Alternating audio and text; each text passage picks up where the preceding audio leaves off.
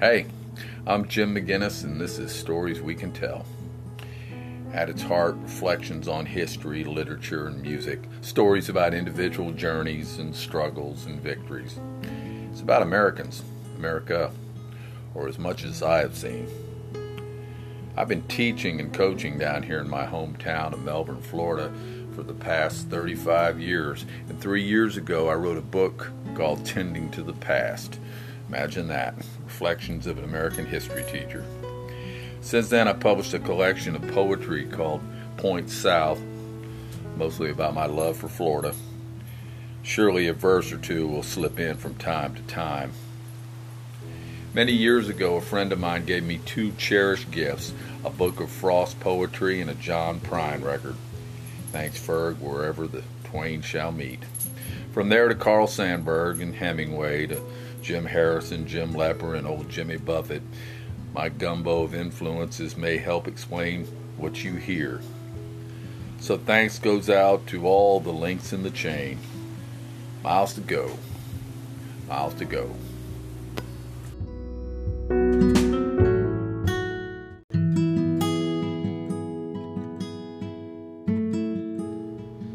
Journal entry, January 10. Weather 69 degrees, rain, winds calm. There are remnants of a weak cold front sitting right on top of Central Florida. It had come through a few days ago, but then it backed up and stopped. I sat on the hearth tonight reading while my granddaughter played with toys on the coffee table. It was raining steady, 70 degrees, but there was still a fire in the fireplace. We Floridians will not be cheated out of our seasonal rituals. I had every intention of cleaning out a box of papers I found in my closet today, but there, amongst the notes and receipts, I happened upon an old essay Jim Harrison had written on the environment. I distinctly remembered pirating the article from a magazine in my doctor's office. Now, there's no shame in liberating a good piece of journalism. The coincidence of finding the article, though, was eerie. I'd just been thinking about Harrison, and the day I found out that the writer was gone, in the midst of a riveting conversation with a 90-year-old woman about our favorite books, I mentioned Harrison's name. She put her hand on mine and said, "I'm sorry we lost him. He still had work to do." I stared at her, dumbfounded, shocked by the news that had somehow escaped me. When I got home that day, I found a eulogy online written by the writer's friend Tom McGuane. Harrison had died mid-sentence. The connection between us was an unlikely one. How is it that this underread Floridian discovered the rough voice of a writer from the wilds of Michigan's Upper Peninsula? Actually, I had first stumbled upon Harrison's stories and poems in a collection of Key West literature of all places.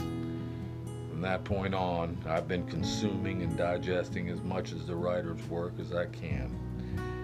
I began reading with a notebook handy so I could jot down phrases and images that struck me. Harrison himself had scoffed at any comparison with Hemingway, but the two shared an uncanny ability to bring their lust for life into their stories. I cut my teeth now on Hemingway, Sandburg, Twain, of course Frost, but it was Harrison's whose writing got to me. He had taken me on long walks. The writer had never expressed a particular fondness for teaching, but I found valuable lessons just the same. Jim Harrison's words somehow brought me closer to the American idea. You would probably chuckle at that. The creed, the belief in the worth and dignity of each person and that person's right to pursue his or her own definition of happiness and purpose, that idea is to be embraced not only on sunny days but on dark ones, not just in good times, but also in bad. But the writer had done something else to me. His later writings had opened this teacher's eyes to parts of American history that are difficult to know. But that wasn't enough. I felt the need to stare malevolence in the eye, as Jordan Peterson said. I guess the whole purpose of tending to the past is to offset all the tragedy and evil in the world. I remember Harrison saying that the last thing anyone with a conscience wants to ponder is our treatment of Native Americans. I know very little about the 500 tribes now, and I've taught even less.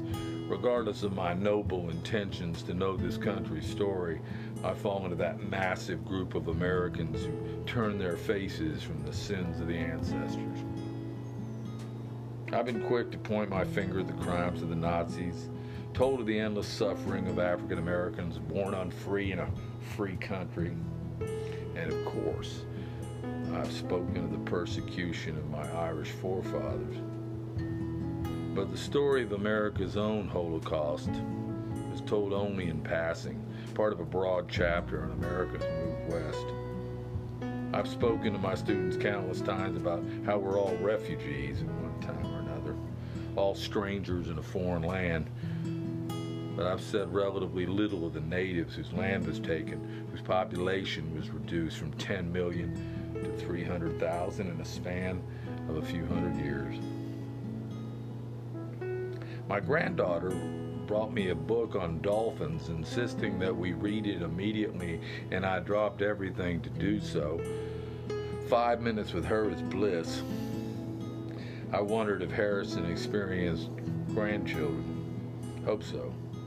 Just when you have abandoned all hope for the future, a little girl crawls up on your lap with a book. Still, I'm strangely annoyed at Harrison for all this. Why in the hell do I feel so defensive? Yeah, I've left things out. I've told less than the whole story. Truth is a funny thing, you know. Should I tell none of it if I can't tell all of it? I am uneasy shouldering the guilt of repressing the dark things in our past. I salve my conscience by realizing the limitations of time and energy. I've constantly harped upon the need to embrace the culture of history, the understanding that there's always more to the story. Each and every year I learn something new to share with my students, but ironically, I'm the one who rages about leaving things out of the curriculum. And I've defiantly left things in, broadening the scope of a sophomore history class on my own. But this teacher still bears the burden of picking and choosing what did make it into the lecture. So, of course, Mr. Harrison has a point. I read again of the dark claim that the crimes against Native Americans walk hand in hand with the plundering of our natural environment. I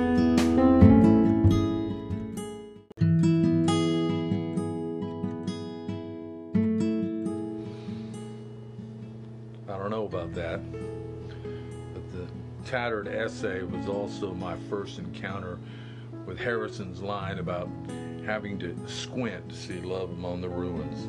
Something out of Robert Browning, maybe? It was a phrase that reflected a necessary optimism, a choice to believe in things. A necessary optimism, a choice to believe in things. I've used it often in my teachings of America. Oh, America. And as I watched that little girl playing, I again started thinking about this place in all its tangled complexities, its power, its generosity, recklessness, its incoherence and spontaneity. And to borrow from the poet, the laughter all mixed up with the serious stuff. The conquests, betrayals, and incredible achievements. Through all of it, though, trying to comprehend the gift we've given the world. The events of the past few years in our republic have only strengthened my belief that our problems are still rooted in this disconnect between the ideal and the real, the creed and the realities of American life. I'm mindful that the cost of remembering can be equal to the cost of locking away and forgetting. Still, there's more to do. If we are even thinking about moving closer to the creed, there are more stories to tell. More truth needs to be told, no matter how painful. Of hundreds of broken treaties, of the massacres at Wounded Knee and Sand Creek, of the Navajo and Lakota children living in abject poverty here in America in the 21st century.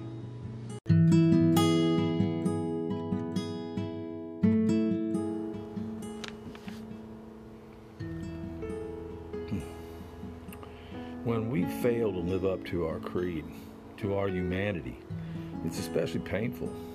So painful that we often choose to forget that which we harmed or destroyed. Again, I could hear Harrison in that ragged voice speaking with poetic rhythm. Apache, Arapaho, Pawnee, Blackfoot, Lakota, Sioux, Omaha, Cheyenne, Chippewa, Mandan, all among the poorest people in the Western Hemisphere. His words rattled around my brain until they finally came rushing out of my mouth.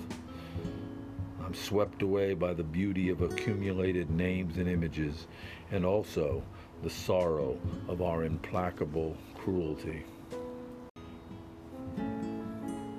What about the Native Americans? Another student once asked me. We're always helping everybody all over the world. Why aren't we more generous to them? This was their land. Why can't we help? I paused and thought about what to say. True history, I said under my breath. Harrison said that being fair to the Indians would be like an admission of guilt. I'm not so sure we have the guts to do that. My student appeared unhappy with my response. But this is why, folks, we have to avoid censoring parts of history that make us feel uncomfortable. We need to tell more of the story, not less of it.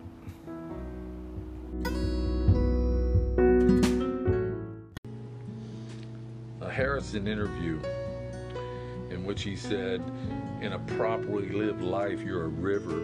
You touch things lightly or deeply. You move along because life itself moves on and you cannot stop it. Well, when I read that, it bothered me, only because it was true. And I picked up my pen for the first time in a very long while, and I wrote down a Robert Frost line, "The stream of everything that runs away." A friend asked me once about my obsession, her word, with Frost. I laughed and said I didn't know. But I did know. It was that one particular poem, West Running Brook. And after reading Harrison's words, it fell back upon me. It flows between us, over us, and with us. And it is time, strength, tone, light, life, and love. The current, though, threatens to wash away everything. But then there is that wave against the stream that Frost speaks of. The wave against the stream. It made me think of Bob Dylan and how he took great pains in his youth to learn every Woody Guthrie song, rescuing them from the flow that would carry them away. How Paul Simon dug for the roots of rhythm. How Jimmy Buffett followed his song lines all over the world. In each of them, in each of us, there is a need for tending to the past, a resistance, not just a swerving, but a throwing back toward our beginnings. Of course, the mystery of America, a forward-looking spirit, is in fact a rejection of that current, a challenge to traditions, a wave against the flow of history. The American idea was instead an appeal to human nature. But again, we are faced with the truth about the river, and it threatens to wash away all things. So we got to move backward toward the source. It is this backward motion toward the source against the stream that most we see ourselves. My granddaughter again climbed up on my lap and interrupted these deep, deep thoughts with a story spoken in a language all her own.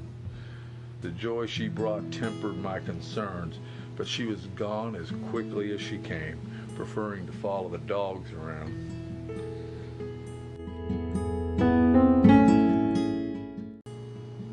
And what's the purpose of the telling and the showing? Absolution. That's for each of us to answer. But the first step always in self-improvement is self-criticism, and that requires the truth. The whole truth, or as much as we can muster. By gazing into the abyss, by staring down the adversity, the tragedy, the evil in the world, Peterson said, if you can face it, it can strengthen you so you can endure the other bad stuff. Peterson believed that taking on responsibility was an antidote for the meaningless created by the malevolence of the world. And responsibility gives meaning and purpose to our lives, and that can offset the catastrophes and disasters in the world. Whether it makes it into the curriculum or not, the students hopefully leave with the notion that there's still so much to know, still so much to be done. So, as I sat listening to the rain hit the roof, I try in vain to get out of my own head. I feel the weight of things I've failed to learn and have neglected to teach. And what about all that I have taught? When once I felt that democracy was on the rise, I'm not so sure anymore. For many of us, the anger, fear, and frustration pull us away from the angels of our nature. Voices of reason fall on deaf ears. The present political climate is so damn toxic that I can barely stand to have a conversation with friends and colleagues, something that I've always treasured. Instead, I long to be floating offshore in my boat or walking up a mountain trail, just wanting to escape the discourse that is spewing venom and empty lies. But I can't do that. It is, of course, my responsibility as an American history teacher to keep telling the story, or as much as I know. And it's my duty as a citizen to keep speaking up and speaking out.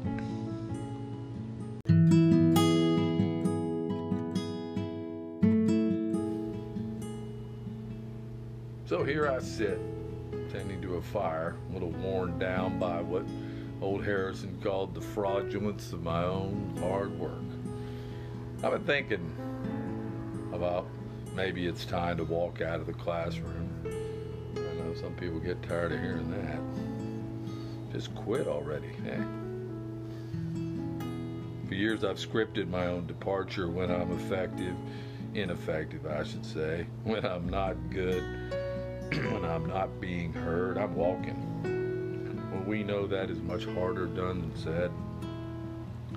And even as teachers are being steadily bombarded with mechanization and standardization, I know that teaching is an art and not a science.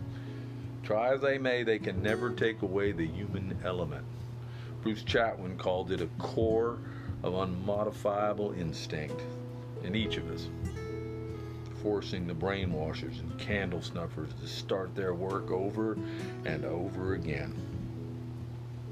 I think of that line each day when I back the truck out of the driveway and head on over to that cramped little classroom. Each time I feel the joy of encountering a group of young, unstoried, unknowing, but incredibly open minds. Maybe I'll stay one more year. From my bookshelf, I pulled through Lakota Eyes from its place. I thumbed through the pages of the unread book. Maybe I'll teach a new lesson one of these days. Maybe I'll get it right.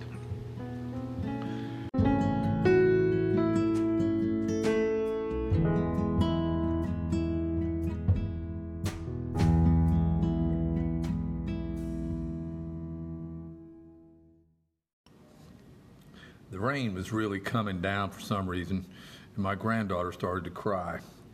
I picked her up and whisked her across the room. "Mom's coming soon," I whispered. "You don't want to be crying when she gets here."